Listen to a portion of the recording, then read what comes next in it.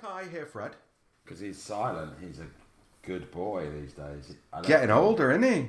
He is. I mean, when he's out, he's not. He just spilled a whole thing of orange juice all over me because he kept yanking me off the lead. But he's a good boy, and he's not been on my Twitter feed lately, which I replaced that on Sunday, and I got abused by you earlier. So I understand that. I hope the listeners know what we're talking about. I even don't know what we're talking about. No, let's not worry about Let's not go. No, let's get straight into the meat of this podcast. Debs, is this 29 or 30? It's 29. Not quite 30 yet. Episode 29. This might be okay. Leon Butler in the house. Leon, how you doing, mate? I'm good, thank you. I'm good. Glad to. I want to know I want to know how busy your week has been. Yeah, I mean, I get annoyed when people go, "Oh, yeah, I'm so manic. Oh, I'm overwhelmed." Yeah, I'm sorry, I'm so busy, but I actually am. So I have sympathy when people say it to me now. But yeah, no, it's just a tricky time. We're just about to be greenlit, and it's just lots of juggling, and you have some undercurrent of stress that this could all come falling apart. So it's not like, oh, I've got a new job, I'm stressed because I'm worried about how everyone's going to be on the workload. But when you're putting together a film and there's people reliant on you, and there's you're contracting crew who are blowing out other projects to do yours, then it is that there's an undercurrent of stress to that. So yeah, we're in the middle of that. But yeah, my week's been good apart from that. Do you so because you said that you're really close to being greenlit, like even once you're like greenlit on paper, yeah. Do you still have apprehension until you actually get onto the set? Until the first day you start shooting, yeah. And even then, if I'm honest, I've talked about before with 100 Streets, you'll still be waiting for this money to clear or that money to clear, or whether the cast members turns up, or with COVID. I heard a horror story about COVID would cost £85,000 on our film to implement it properly. Yeah. Lateral flow tests aren't deemed good enough, so you have to have PCP tests, and then you think, well, by come September, a lot of that will be gone, but it doesn't sound like it. So yeah, there's always that undercurrent. Then you hope the director does a good job and everyone turns up. So there's always that stress, but I can't complain. If otherwise, we'll be doing something more mundane with less stress. Yeah, no, definitely. I mean, I'm in that weird stage where I've got a show that's greenlit, that's financed on paper, that has a star and has a director, and yet I wake up every day scared. Like every time my phone rings and it's anybody connected to that project, instinctively I go, this is the call where they tell me it's not happening anymore. Do you know what I mean? And I wonder whether that will ever go away. I don't think it does. I think with success that we're all striving for in this particular business, I think it perhaps will go away, and there'll be people around you to kind of filter some of that stress. But I don't think it goes away. And we talked before about imposter syndrome. When I speak to well-known actors' agents, and if they're old school, like over 55, then I'm feel like an imposter when I'm talking to them. So it never goes away. And I said before as well, there's no champagne moment, because you'll celebrate your first press release, you'll celebrate the first day on set, but then you'll celebrate wrap, but then you're worried about who's going to buy it, and then you're worried about when's the premiere going to be on, are people going to like it, who's going to turn up. So yeah, but it's a first world problem, because like we just said, we're in a business that everyone in the world would give their right arm to be in. What if they didn't know what it was like, obviously. Yeah, no, I know what you mean. I mean, I'm massively, I'm in that weird place where I pinch myself almost every day over something, just because it all feels quite unreal. And also, I have lots and lots of friends who are writers who don't make a living from writing. And so very, very at the kind of base level, I'm just grateful for the fact that I can live from writing, Yeah, and by the way, some of those writers are far more talented than I am. And me. That's the other. Well, I couldn't say that for you, but yeah, and that's the other. That comes back into imposter syndrome. Yeah. You read something like, say, one of our colleagues on 9320 writes, and you think, wow, I couldn't write that. That's amazing. There's a few of them actually on our pod that are amazing writers, and I think, wow. So so there's always that element of someone's better than me, but that's life, isn't it? You just got to do the best you can and make sure you sleep at night. Yeah, fair point. Debs, how's your week been? My week's been good, considering I should have been in Ibiza with you. It was obviously a bit like, this is not the same. It's raining here. But it ended up being pretty busy, and I've done quite a lot. But one thing that happened this week, it's worthy of a mention, is I didn't have a drink since Sunday. Oh, wow. I know, and even quizzing last night, I was like, no, I'm just going to drink water and sit here and keep all refreshed, because I'm out a lot coming up, so I thought I would have a bit of a break. But Was the quiz better or worse without alcohol? It's a tricky one, because I'm not the greatest sleeper, and I used to be famous for how well I could sleep and how long and anywhere, anytime sort of thing. But I'm not sure. I've been really, really tired, so I think it's been a good thing to not drink. I don't feel much different, to be fair. I'm just proud that I didn't drink. It sounds really bad, but when you sit and go, oh my God, yeah, that's probably 4 days is one day perhaps all the same amount of time in the last year that I had a break, which is, that's a big fact when you go, I know you're really good at not drinking in the weekly on when you're working and stuff, but I obviously work from home. It's like, I don't drink while I work from home, by the way, I should say, make that clear. But no, so that was good, but there was one day where I woke up wide awake and thought, do you know what, I'm just going to get up. And I got up at 7, and I was in the ponds by 11, and I got a lot more done that day. So yeah, productive wise, that particular aspect was good, but I don't really lie in anyway. I'm not that kind of mind these days. But yeah, I'd say that it's been a good chance to kind of recharge the batteries. But yeah. Good. How's your week been? How has my week been? It's been all right. I mean, I wasn't as productive as I wanted to be. I wanted to not drink all week, and I didn't manage that. But on the flip side, I also didn't go overboard. I've been up every morning and been running, so it's been all right. It's being very honest. There's a lot of people on the island that I know suddenly, and that's quite tricky because people come here for a holiday, and I'm not on holiday. I live here. I'm working. But you got people here that are on the phone going, hey, let's go and do this. Let's go and do that. And it's just really tempting. It's really, really tempting. So I have to maybe turn my phone off, or turn my WhatsApp off or something like that to stop the temptation. You're on the green list now. You're going to be inundated with people. I know. I'm not joking. I got 5 or 6 messages within an hour of each other from people in England, all going, "It's open, we're coming," and I was just like, "Oh my God." Well, I spared you the thing going, can I rebook now? Can I put my dates in the diary, please? Can we put dates in the diary, please? Give me until Monday, and then we'll put some dates in the diary. We need a shared calendar for that with your appointment system. Leon, are you doing Ibiza this summer? I'll be there at some point, hopefully. Probably won't be later until sort of August, September time, but even it all better. depends on the dates. But yeah, no, I certainly won't be going anywhere until possibly a few days in August, and then it's going to be tricky. I usually make it for at least a weekend, so I'll be there hopefully.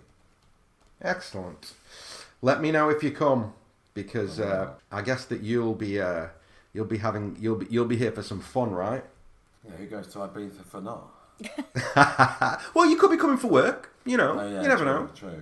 You could mix that up. Anyway, listen. Enough about all this stuff. Let's try and talk about some creative stuff. Debs, what have you watched, read, listened to? Okay, I have watched. I've mentioned Breeders before. It's on Sky One. It's a comedy, and Martin Freeman came up with the idea, and I think he stars in it, and I don't know if he's a co-writer, but anyway, I really like it. It's just a slightly different kind of take on the parenting thing, and obviously I don't have kids, so I don't really care about them much, actually, to be honest. But it's really funny. It's really good. I like it. So I kind of watched that. I did go to the cinema again. I'm trying to get one visit in a week. So I went to see In the Heights. Can I jump in and ask a quick question about the cinema? Just really, Yes. sorry, before I forget. Yes. Firstly, what's it like? Is it busy? People wear masks? What's the kind of general logistical part of it? You are supposed to wear masks when you move around. I think they started off saying if you're eating and drinking, you don't have to wear it. Obviously, it would be tricky. You pre-book everything, and there's an app where I think you even pre-ordered drinks.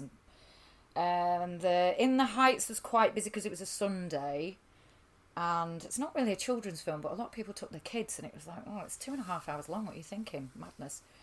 The one that I tend to go to, I'm a bit fancy because I've got my card. It's the recliner one, so there's way more space than just the general cinema. But it's fine. It's really good. I would Busy. definitely. So the film, if you get the date Monday afternoon at 4:00, is it quiet? Well, I went on a Wednesday afternoon last week, and there was a handful of people in, like it used to be. You know how we'd say we used to sneak off to the cinema. Yeah. And Yes, if someone much coughs, different. does everyone sort of like duck for cover? Well, so far that's only happened like elsewhere. Which there was a woman shouted at me last week, going, "I've got hay fever." I was like, "All right, well, use a handkerchief, please." I didn't say that because I thought she might beat me up. But no, I didn't hear anybody coughing and sneezing in the cinema. But you can see those that don't have the masks on. But again, it didn't feel weird, but I kept mine on anyway. And so, not a massive issue. It's better than, 60,000 people going to Wembley. Did I say that? Anyway, I also, speaking of, watched the Germany and Hungary game because I have a crush on one of the German players, so I cannot believe that now I'll have to watch Germany and England on Tuesday, and that'll be interesting. I also Hold on. Firstly, Do it, Leon. if the crush isn't Mr. Whippy or Sane, then we're not interested in any other German player. Mate, it's a very odd crush. It's a very Do you odd think? crush. But hold on. I've known Debs for a bloody long time, and he's definitely her type. Whatever that means. It's not the manager, is it? He Oh, puts his very fingers down funny. his He's about trousers. 20 years too old. See, Leon doesn't know this about me yet, but he's like granddad material to me. No. So come on then, who is it? Hummels. Hummels. Oh, God, yeah. Even though he did an own goal the other week. Oh, yeah. I love him. And have you reached out on Twitter to show your love or not? No, but I did an inappropriate Instagram yesterday. He posted a picture of his top off, throwing his shirt, which obviously not very COVID friendly, but throwing his shirt into the crowd saying, sometimes it's the simple things that make people happy or something. And I went, oh, yes, it is. And I was like, oh, this could not work the other way around. This is, again, the double standards. If a man said that about a woman doing it, there'd be uproar, but I'm a 51-year-old woman, so I can get away with things like that. And I'm taking full advantage. Excellent. Anyway, Excellent. stop. I'm getting a bit hot and bothered talking about that. So let's move swiftly on. Industry-wise, I attended a couple of things this week. One was the Writers Guild did a panel about when is a competition not a competition and what you should be looking out for in terms of, the small print and rights and things, which was interesting. But to be fair, they were just talking you through a pamphlet that exists, so I didn't really. What do you mean? Well, just in a kind of, how people might be, pay this to get, enter this. Well, opportunities that are paid for, not necessarily the competitions, not like the Netflix impact type thing, or it's just taking you through their guidelines of what to watch out for as a writer. So make sure that you're not signing your rights over, and make sure that, if you're paying extra for feedback, that you get actual constructive feedback, not just a kind of, didn't like it sort of thing. But yeah, the Writers Guild, if you're not members, I would always say it's worth it, because as you've seen, some of the events that I get to go to alone, if you can. Do you have to live in England? I'm not sure. I'll look into it and let you know. But the other thing that happened this week, I'd already signed up for it through a different channel, but it came the Lupin Q&A, which was just brilliant and so fascinating. I absolutely loved it. Hang on, sorry. Before we get into Lupin, because I know that's going to become a long conversation, Yeah. I want to go back to the one that you were just talking about the competitions. Yes. Also, forgive me if I'm a bit distracted. Like, loads of crazy Man City news is breaking at the same time, so my phone is absolutely blowing up. Anyway, my question for you, Debs, is... So these competitions, right? So that was a talk that you went to with the Writers Guild where they talk about what to look out for, the pitfalls, all that sort of stuff. Yes. Did they talk very specifically about the Netflix diversity competition thing and the small print, which I've seen the small print, and unless I misunderstand it, the small print of this Netflix diversity competition is that any idea you sell to them belongs to them. Send to them, not sell to them. Any idea you send to them belongs to them and they can use at any point without crediting you. I nearly asked that as a question because I knew you'd pointed that out to me before. They only used a few specific examples, which mostly came from the audience asking questions of things like, oh, this happened to me, is that right? But that didn't crop up, and I was trying to find that while I was listening. Because I've seen a few things that read quite ambiguously where you think, hang on a minute, are you saying that even if you don't pick mine, you can keep my idea? Because it did read like that on some things that I've seen as well. But no, we didn't specifically. But it was quite interesting where it said things like, you know, what's the reward system? Are they offering you an opportunity to write or a commission or part of the pot from the admin fees, stuff like that? So, you know, it was quite interesting, but it was also basic. I mean, I'm wondering whether it will be a members only guideline, but if it's not, I'll put the link up on our Twitter for the thing. It was recorded as well, so there's a possibility of a watch back at some point. But yeah, I mean, it's still worth attending these things, I think. You know, there are about 100 people at 2:00 on a Thursday afternoon, so obviously it's of some interest. But yeah, yeah, definitely. Yeah, I think that those things are really scary. Like the more that I've looked into, because I get tempted sometimes because, you know, even if you're working, you want a break, yeah, and you want to know, like, you know, it's an they're interesting, those competitions. But what always scares me is the fine print when you begin to read it, and it's like, wait, hold on, like, surely that can't be right. Like, any notion that my idea is no longer mine because I enter a competition just feels kind of crazy to me. It is crazy. I mean, actually, the good thing about the Guild is, and I've used this service once for a contract, but that was for the book, but this, because I didn't have representation. One of the things they will do is if you do have something that you want to enter and you're not sure, if you send them the link and say, hey, I'm entering this, here are the T&Cs, what do you think? They actually come back and tell you exactly whether you should maybe swerve it or not based on what cool. that they think. Yeah, they're really, really good. They're doing so many amazing things.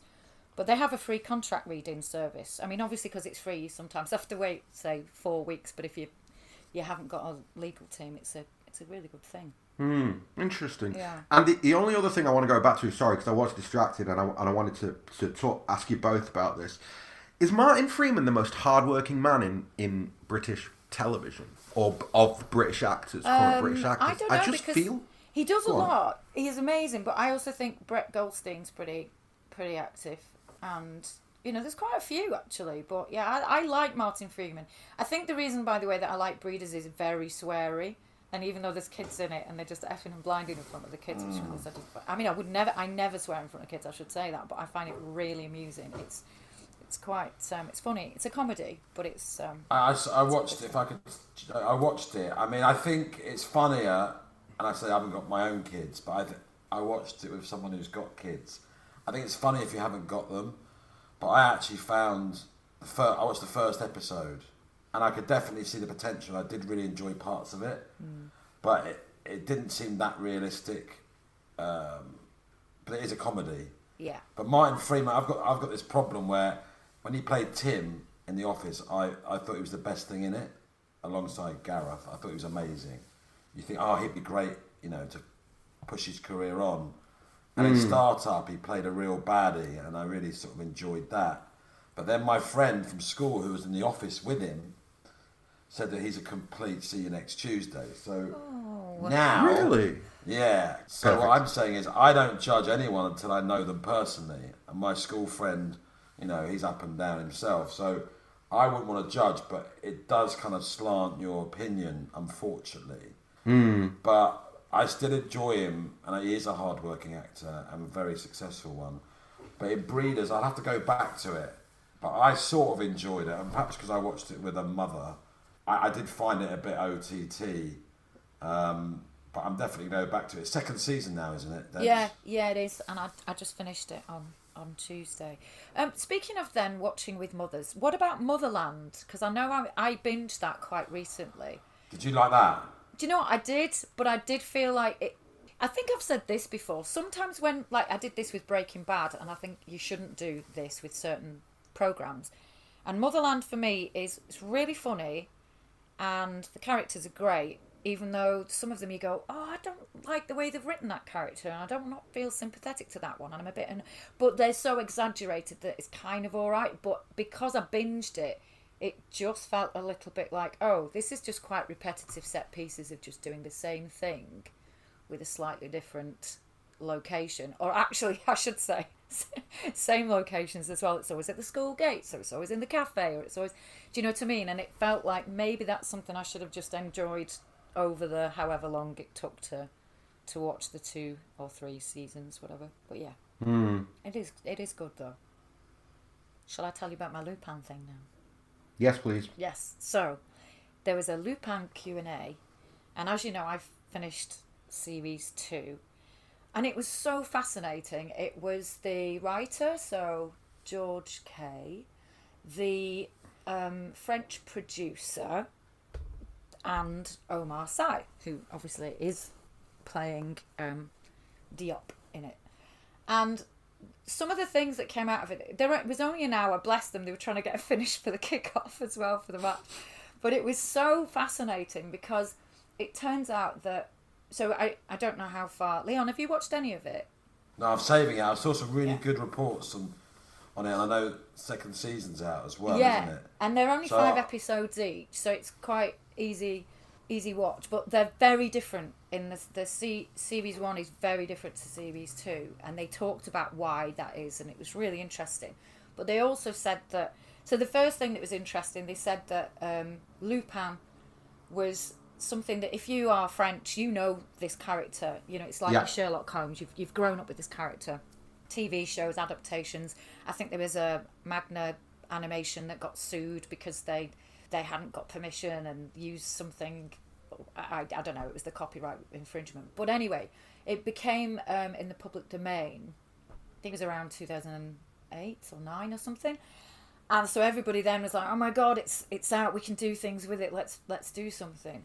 And then, so they've been speaking about doing stuff for ages, and it was this French production company called Gaumont, and they were already working with Omar, and they wanted to do something with Lupin. So they had Omar in mind, so they wanted to do a scripted TV series. Anyway, he was sort of sitting there going, oh, but it's done before, everybody's been doing it and keen to do it, so what can we do? So he actually came up with the idea himself to go, well, how about we make it about a fan of Lupin rather than about him? And they were like, yeah, we love that. So they were sort of working on it, and then went to Netflix, who then, because they were already working with George Kay, suggested he should write it. So it'd been in production and development for quite a while, and George Kay came on board knowing, right, I know what it's kind of about and I know who's in it. So he was the last element. And one of the things he said, which is fascinating, so this isn't really a spoiler, but the episode 1 is set in Le Louvre. And he said that he wrote that thinking, I'm always mindful about locations and how much this is going to cost. And I meant to change it because I thought, there's no way we're going to get to filming there. He said, I forgot So when I sent it off and they came back going, by the way, Louvre said yes. He's like, what? I forgot about that. So they were saying how it came. Wow. And yeah, it was really good. But they said that Netflix said to them, there was one point where, obviously it only came out last year and then the pandemic hit, but they were like, you know what, let's leave this as 5 episodes and then you can go and create, what you need to do. Because obviously 5 episodes is quite an unusual number for anyone, not just Netflix. So they did the rest of it during the lockdown, which I hadn't realised. So, and they said that the very difference was they made where the first one was, he was a clever gentleman thief, and then the second one is more of the father element, so they kind of go deeper into the character and stuff. But it was really, really good listening to them talk about, how it came about and how it was made, and and the French company that, obviously took it to Netflix. But yeah, it was great. That was really worth it. I don't know if that's I think they said that was being recorded as well, so I will switch you on to that when that comes out. But is Lupin like kind of up there with the best, or is it just something easy to watch? It's fantastic, and I'll tell you what. Oh, okay. It's cool. a love. Sometimes where you watch things, you go, "Oh my God, that's like a love letter to Paris or London." It really is shot beautifully, and they spoke a lot about the fact that George being an English writer,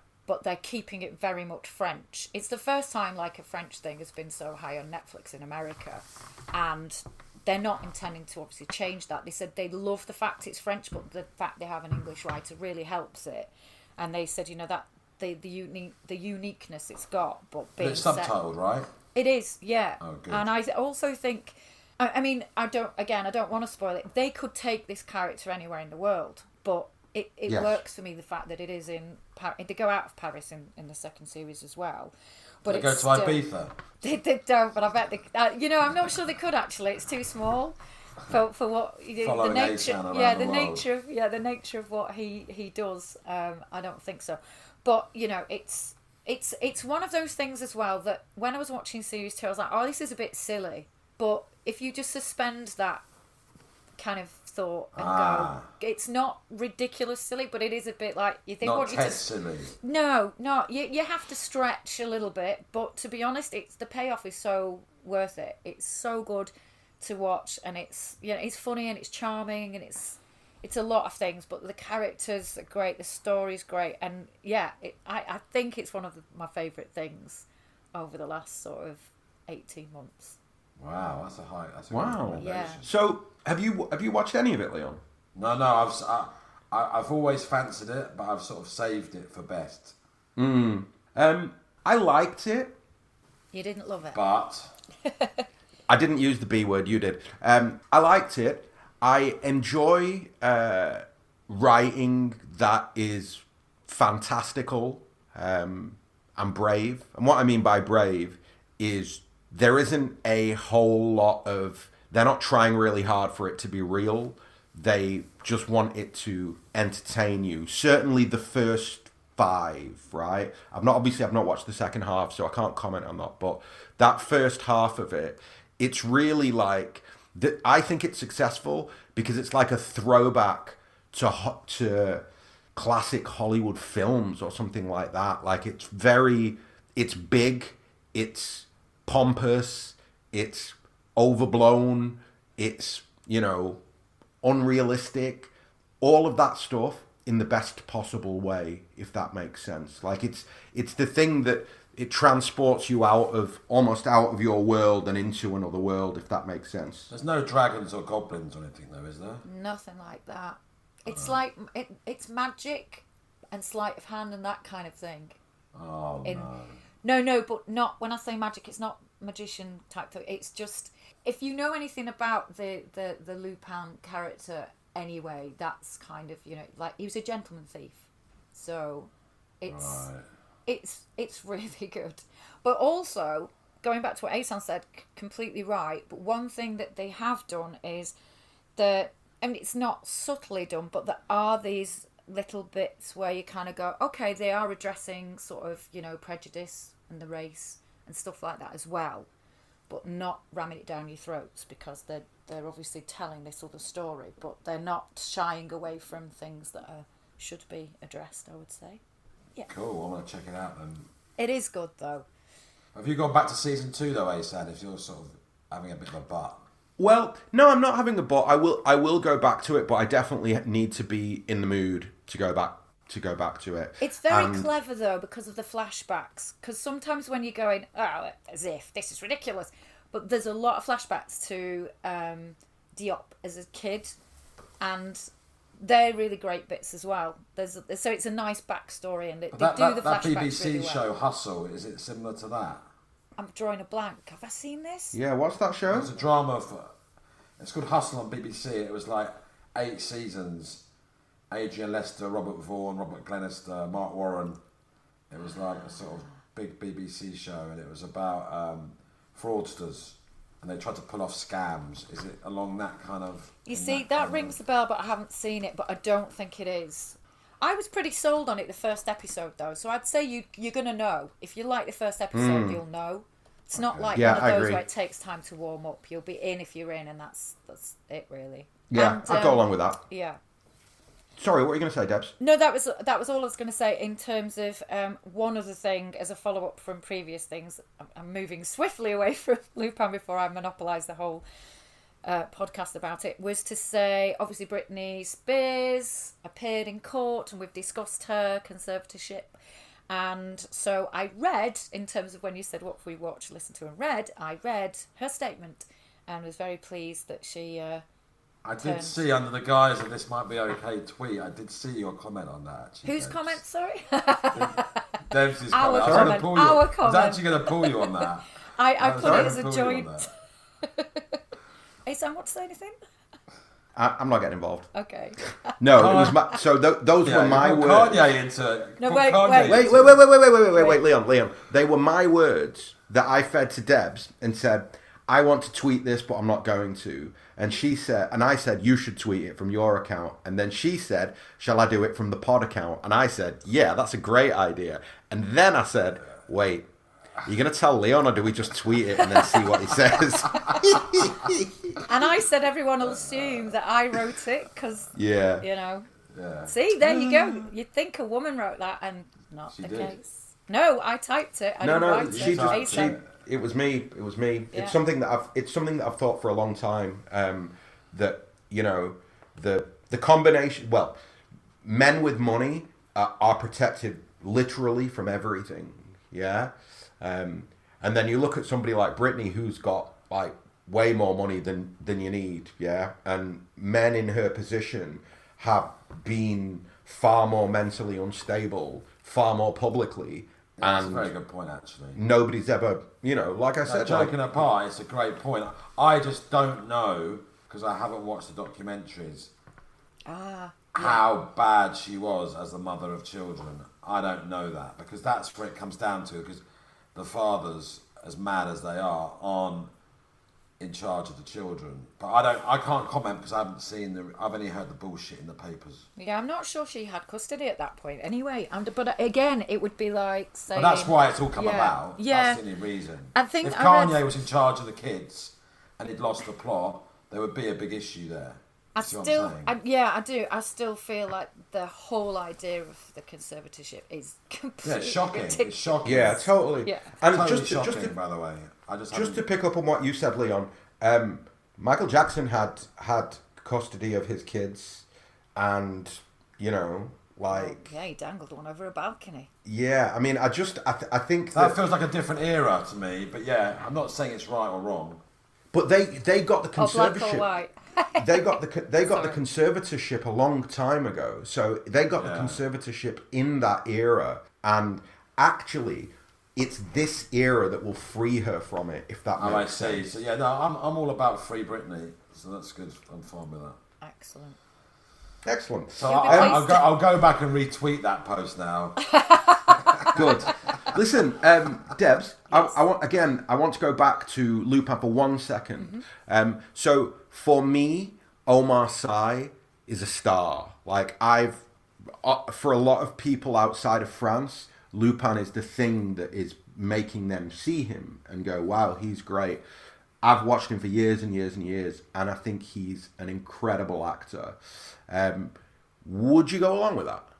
I would, but I would also say there's an interview that I read yesterday with him where he was saying, I didn't really, I didn't audition for this and I didn't do that. And he lives in LA and he'd done a lot of stuff in America.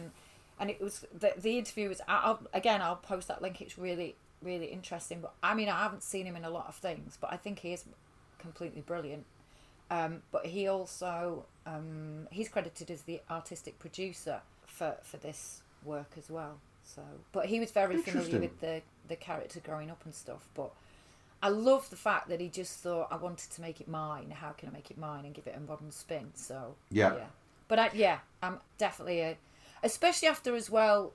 I've never seen him or read anything that wasn't in character. So obviously the Q&A and then reading a couple of articles and interviews cemented my thoughts. I knew you were a fan, but you've seen him in, what's the big thing that he was the in? one that they remade? That maybe they did. So it's called Untouchable. It's about the Untouchables, yeah. The old rich man in the wheelchair, sorry, I took you back to no, it's okay. I mean, I am done now on my what have I done this week watching and stuff. So. Okay, so I want to talk very quickly, Leon, I'll get to you, but I want to talk very quickly about a trailer that I watched for a show that I'm definitely going to binge this weekend called Hacks, which is on HBO, and it is the mother from Jean Smart. Yeah, Jean Smart, the mother from the thing we discussed last week, the Mayor of Easttown, the mother from the Mayor of Easttown. And I watched the trailer, and then I thought, oh my God, that looks amazing. And then, you know what? What's always interesting is when screenwriters and people in the business go nuts about a show. And just weirdly, I watched the trailer and I went, oh, that looks like fun. I'm going to watch it. And then like an hour later, I was on Twitter and a bunch of screenwriters were like, oh my God, who else is desperate to be hired for the second season of Hacks? What a show. And it's just, I kind of had this moment of being like, wow, I don't think there's a bigger compliment that you can pay a show than as a writer going, I want to be hired to write the next season of that. And funnily enough, I think that the reason I wanted to talk about it is because Leon, like, I know that you had the big Ted thing and you were like, I'm not having Ted, right? But do you think did you watch the trailer for Hacks? No, I just checked it actually. It's got 100% on Rotten Tomatoes. It's HBO, an 8.3 out of 10. Well, that's a good start. Yeah, well, and check it out comedy, because so I loved the trailer. Yeah. Well, let's give a little bit more for the audience. It is a comedy about a actress in her 60s working the Vegas Strip, whose agent in LA sends a young junior agent to look after the actress, and the actress is. I did not get that at all from the trailer, by the way. That's what the show's about. I basically, thought she was a stand-up, and they send someone to write jokes. Maybe that's it. Yeah, I'm not sure. Maybe I'm getting that No. wrong. There's definitely not it's definitely the agent who they send. I thought the agent sent a writer. Okay, maybe I totally got that wrong then. Yes. No, but anyway, if you can watch it somewhere. It is. She's a 25-year-old comedy writer. They send her to write her jokes. Yeah. Oh my gosh, that's going to be even better. No wonder people love it. That's why I thought this is brilliant, because of course she's got a nose out of joint going, I don't need you. She sends her to help write new material because she's flagging. Brilliant. Yeah. Brilliant. Well, look, I think that's yes. good. That's going to get binged this weekend. And the only other thing that I want to talk about this week is I listened to a podcast called Blind Spot, which is made by WNYC and the History Channel, right? And it's a series where they kind of look back at historical events. And the one that I listened to is called The Road to 9/11. And the reason so my thing with podcasts is that I tend to either turn it off before the first episode ends, or certainly before the second episode ends, or I'll just end up binging the whole thing. Like, there seems to be no middle ground with me where I can just leave it. So this is one of those where I got 20 minutes into the first episode and I was like, oh my God, I'm just going to have to binge this. Why? Because everybody feels like they know everything there is to know about 9/11 because it's been talked about so much and it's been written about so much. But wow, like the deep backstory that they've done in Blind Spot is incredible because it brings to life an array of characters and really is literally the road to 9/11 in terms of in the US and in the Middle East. Where did this begin and how did it happen? And the people involved. And I think that's the thing that I found the most interesting because there are other historical stories which we wouldn't necessarily connect, which when you listen to the podcast, you go, oh my God, of course. So yeah, I absolutely loved it. And as a general thing, I'm really struggling to watch fiction right now. And I don't know why that is. I think it's because, let me just step in, because I have the same issue. It's because, however, obviously we're very fussy with pods and documentaries. They're so well crafted these days and produced. But because you get something out of it, it actually happened. And we've said before in the pod that you can have a shit-ish film, but if it's a true story, it gets an extra couple of marks out of 10 because you got something out of it, I feel. So once you've immersed yourself in podcasts and documentaries, to go and switch off and you're like, well, what's the point of that? That's just a story. And it's a shame. And that's the domination of pods and documentaries have made filmmaking much harder because no one really just wants a story unless it's like Marvel or, you know, that kind of thing. So that for me is why you probably struggle. I can't speak for you. No, I mean, I think the other thing that I'm a little bit, I guess, I feel almost as though I have so much... I'm writing so much at the moment and I have so many different projects in my head that I almost get anxious when I sit down to watch something and I don't know why. Like, I genuinely can't explain why. You're wasting time. Yeah. I mean... Because you're not where you want to be. I think there's an element of that. It's hard to relax. You can relax hungover because you've got no choice. You can relax watching Man City because you've got no choice. But when it comes to other stuff, you're like, I should be doing something. And that overriding guilt because you've got this, you know, this huge project that's about to happen. It's the creative's nightmare. You do something as a hobby to switch off, and in the end, it's no longer your hobby. No longer your hobby, and you're like, fuck, I've got to find another one. Yeah, I think you're probably right. And the sad thing is that I have a little bit of that with football as well, because obviously, like, doing the 9320 stuff, I've kind of ended up in a place where that stuff just feels like a job sometimes. Do you know what I mean? And it's like, so I've not really even watched the Euros because I'm like, I need a break from football. Yeah. So I need a new hobby. And I guess in a way, these kind of true story podcasts are a good hobby because they're a rabbit hole that I don't mind disappearing down because, like you say, it doesn't feel like a waste of time in the sense that I feel like I'm learning something. You're getting something from it. Yeah, no, I'm totally. Only reason I've sort of jumped in, trying to speak for you, which is naughty of me, is that's exactly the issue I have. And I can't sit and watch a film and leave my phone in the other room, and leave my iPad in the other room, and leave my laptop in the other room, and just sit there and watch it, unless I'm a complete hungover. And even then, the phone's still about. Yeah, I mean, look. I think that the other side of that coin is that the bar has been raised. And what I mean by that is the deeper I get into writing, the easier it is to spot flaws in things and just go, I'm not watching that. But you still have moments like The Mayor of Easttown, which was so good that I just, you know, it hooked me. And once it had hooked me, that was it. I really couldn't. I couldn't let go of it. That's a good reminder for me to finish it now. Actually, the last one. Oh yeah, mate, you've got to do that. The last episode is killer. Even if especially when I got kicked off our own podcast last week because to talk about it. So definitely. I'd forgotten about that. So, Leon, what have you watched? Not much, to be honest, because apologies, I've been so busy. No, I haven't. And each time I lie in bed at like midnight-ish and put something on, and nothing like that, by the way, I fall asleep within 5 minutes.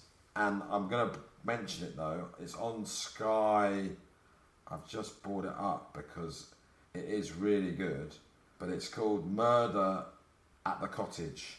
And an Oscar-winning Irish director, who's pretty old now, has done this 5-part documentary called Murder at the Cottage about a French producer who was killed in the southwest coast of Ireland, and it's amazing. But I'm still only about 4 nights in a row I've watched it. I'm still only about 40 minutes into the first episode. But it's Sorry, what's it? Murder at the Cottage? Murder at the Cottage. Yeah, and it's like, who's the most famous Oscar-winning Irish director? His name's escaped me.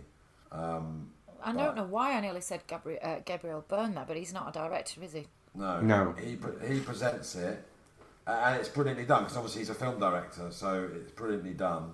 It's been his kind of itch that he had to scratch, and he's obviously been in lockdown and thought, what else can I do? I'll go back and do that. And obviously Sky Crime, based on what we were just saying, Aitan, about the appetite for true crime, have now got their own channel, and I think they filled it originally with a load of old crap from the past, but now this is their big sort of first, or one of their first kind of new content. So that's what I've been watching, and aside from the Euros, I have nothing else. I'm on the podcast hunt at the minute to switch off a little bit. There's a couple of 9320 shows that I enjoy. Death in Ice Valley I've gone back to because I kind of just, after a couple of episodes, I went away from it, but it's really good. And the Lazarus Heist. And obviously The Lazarus Heist? Yeah. You've not heard that? No, what's that? That's about North Korea and Hollywood. Oh yeah. No, my apologies. That's the Sony hack. Yeah. I've definitely heard that. So and then I was listening to it and it ran out and I was sort of lost in my own world, and Chris Gethard's Beautiful Anonymous came on, and that's obviously a podcast I was recommended years ago, and I think you have to be in the mood for it, but I'm not sure whether it's complete wank or amazing. So I listened to one. I think it's quite kind of up its own arse from him and the guests, thinking they're very important.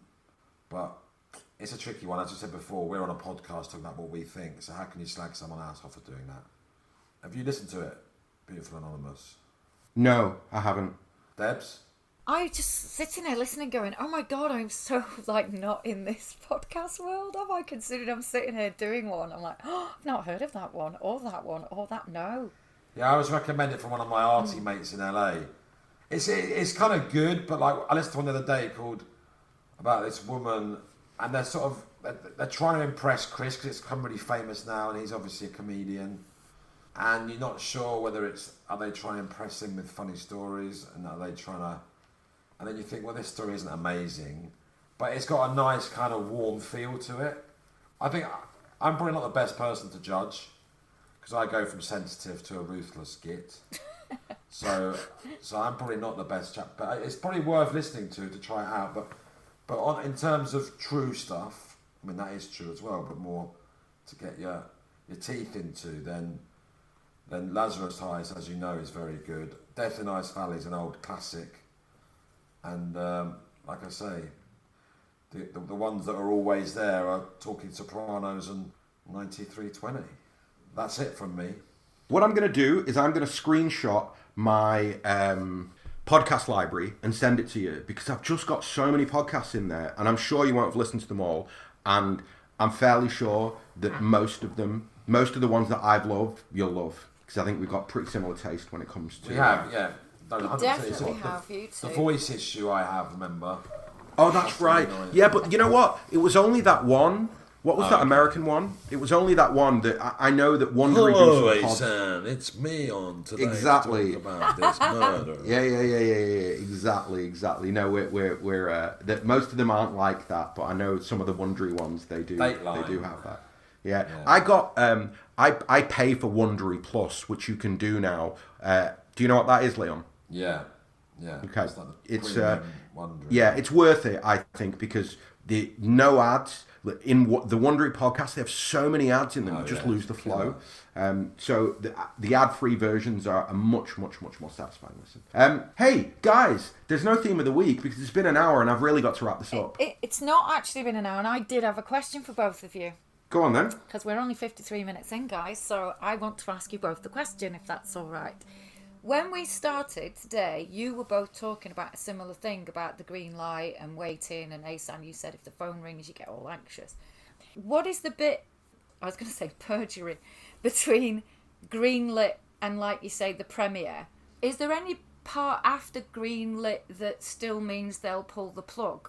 As in, not obviously the bit of selling it on to whatever. I'm just talking about being made. Which is the point where you know it's definitely happening? Because I'm wondering why you get nervous once it's been greenlit. Go on, you go first. No, I'm the wrong person to ask, because if you remember rightly, in 100 Streets, we were 10 days in, and our investor disappeared off the face of the planet. So Yeah, so that was over. Yeah. That was over. And I had a little cameo, and mine was the next day, and I was like, oh, right, I can't even get 5 years of work, and I can't even get a cameo in my own film. 3 years of work at the time. Oh, God.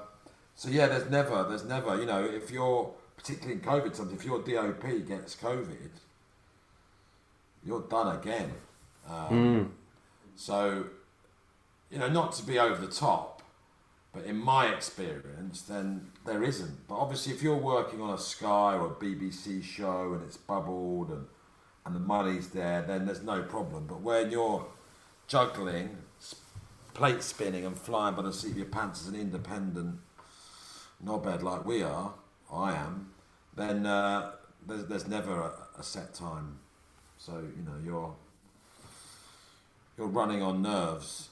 But, you know, hopefully this one, because of the mistakes of the past, hopefully this one, once we are greenlit, then yeah, we can relax. It's just this COVID issue for me. Well, Debs, certainly what I've been told, what I've seen happen to other people, is the problem with the reason why it's purgatory is because generally your show is connected to a director, a star, and a broadcaster, right? And those are three parts that operate independently of each other and are prone to whims, right? So, for example, my show is greenlit. Studio have financed it. I've got a star. I've got a director. Now, the star next week could ring up and say, you know what? I just did a David O. Russell film, and now he wants me to do another one, so I'm off to LA for a year. Sorry, guys, I can't do this. My show's over. Immediately, my show's over. Because you could say, oh, well, you can go and find a star. You can go and find another star. But finding another star, as bankable as the one that you've got, is going to take time. And either you've got the patience for that, either the studio have the patience for that time, or they go, yeah, you know what? We've invested X into development. It's not that big a deal if we just kill this now. So you're kind of, you basically, my agent said to me, mate, until you're stood on set, it isn't done. And even when you're stood on the set, anything could happen. Well, we just learned from Leon that, yeah, it was on set. So there's a level of uncertainty that just remains there, if that makes sense. There just isn't the magic moment is when you wrap, I imagine. Yeah, and then you have when a whole new set of things to deal with after. But that's kind of why I'm asking, because that would be like, you know, you're in the studio making an album and then you get dropped. It's like you once think you're in there, you're starting, and again, you read all the time about change of directors or change of actors, but I always thought if contracts were in place, how does this work? Because I guess you're just on the trust that they're going to see the job through rather than... Yeah. And I think you have to... So, for example, and I didn't know this until recently, I got told that, like, actors' agreements are completely worthless and directors' agreements are completely worthless. So, for example, I'm working with a big production company in London, and I spoke to the producer 2 weeks ago, and he was like, I'm going to disappear for 2 months. You're not going to see me. And I was like, why? And he's like, because the director who shot this show that we've done has just been hired for this massive American production. So he's gone, I'm no longer editing any of this. And he's left. And so now the producer has to go in and do the edit that the director should have done. And he was contracted to do that edit, right? But he's not doing it because he's been offered a big American show. So that's just the nature of this business, that you're I mean, and I think the other thing is that it happens to everyone. Like it's not that, well, I'm a no-name writer, so the star could walk off my show. I could be, Aaron Sorkin, and the star could still get offered somewhere else and go, I'm going to go and do that David O. Russell film. Sorry guys, figure it out. So that level of uncertainty, I think, is it's a regular thing. So it's really down to sitting there, seeing it on the screen, and then you can go, Yes. Yeah. Which, and unless also, there's a COVID, then you're still waiting for it to be shown on a screen, of course. But exactly. And yeah, I mean, I guess the other thing is that's why development is a very long process. That, like, basically you have to have the patience of a million saints if you want to work in television on the creative side as a writer or a creator, because everything is so slow, and everything is so unpredictable that, as we've discussed before, I've got a show that a studio in the US, a huge studio in the US, spent 2 years developing and dumped a bunch of money into it. And when I say a bunch, I'm not talking tens of thousands, I'm talking hundreds of thousands, right? And then the dude who was running it got fired, and now it's on a shelf. And it may never, they may never finish the development. And that's just that's the nature of the beast. So I think that's one of the reasons why I focus on the day-to-day. Like, I try really hard not to project myself too far forward. It's just get up every day. What do I need to do? What do I need to deliver? That's done, delivered, right, move on to the next thing. It's also why I have no emotional attachment to any of my projects. Yeah? That people say, oh, they're my babies. They are not my babies, right? They are somebody else's babies. Because when you work in television, it's such a collaborative process that you things are constantly shifting and changing, and you're constantly having to tailor characters, story, whatever. Things change. And so the idea of being emotionally invested in anything, a dialogue, a scene, a character, any of that stuff, for me, there's no point. You should be emotionally invested only during the process that you're creating it. And then once you're done creating it, you should immediately let it go. You've given birth, and the kid has now been adopted, and it's been adopted by the producers, and it's not your responsibility anymore. That's very good advice. That's great advice. Good analogy. Only, except when you're the producer as well. When you're the producer. And that baby, being a stepdad, that baby's not even yours, and you're stuck with it forever. I like that. Excellent. Thank you for that, guys. Oh, and one last thing before you wrap up, Asa. Going back to Hacks, I think that should be our homework, to at least watch some of Hacks. And Lupin. Well, yes, but also the Hacks thing, just to add, it's the same people who did Parks and Rec that, as you know, I've been slowly working my way through and dipping in and out of every week. So I know I'm going to love it. There you go. Excellent, excellent. Right, well, can I wrap up now, please, Debs? I give permission, yes. Thank you very much. I think this might have been okay. Sorry, I just paused then because I've just been today's been It's Jack chaotic. Grealish stuff. It's all Jack Grealish It's all this stuff. Jack Grealish stuff, man. It's like, and I feel like people think I'm a football journalist. Like, people said other football journalists sending me texts going, "What have you heard?" I'm like, "Are you for real? You work in the media. You tell me if it's real." Are you giving us a scoop, even though this won't be out for another 2 days? What's happening? I've missed it. You can tell us anyway. Whatever. Well, the scoop is that it's not true. It's not done yet. Okay. We're still negotiating. I don't know what that means, but thank you. There you go. You're welcome. Right. So this was episode 29. I think this might have been okay. Debs Wild, thank you very much. Thank you. Leon Butler, thank you very much. Thank you. to all our listeners, thank you. Rate, like, subscribe, do all of that stuff. We'll be back next week. We've got a theme of the week for next week, which is actually very cool and should be a lot of fun. So come back next week. And until then, stay safe.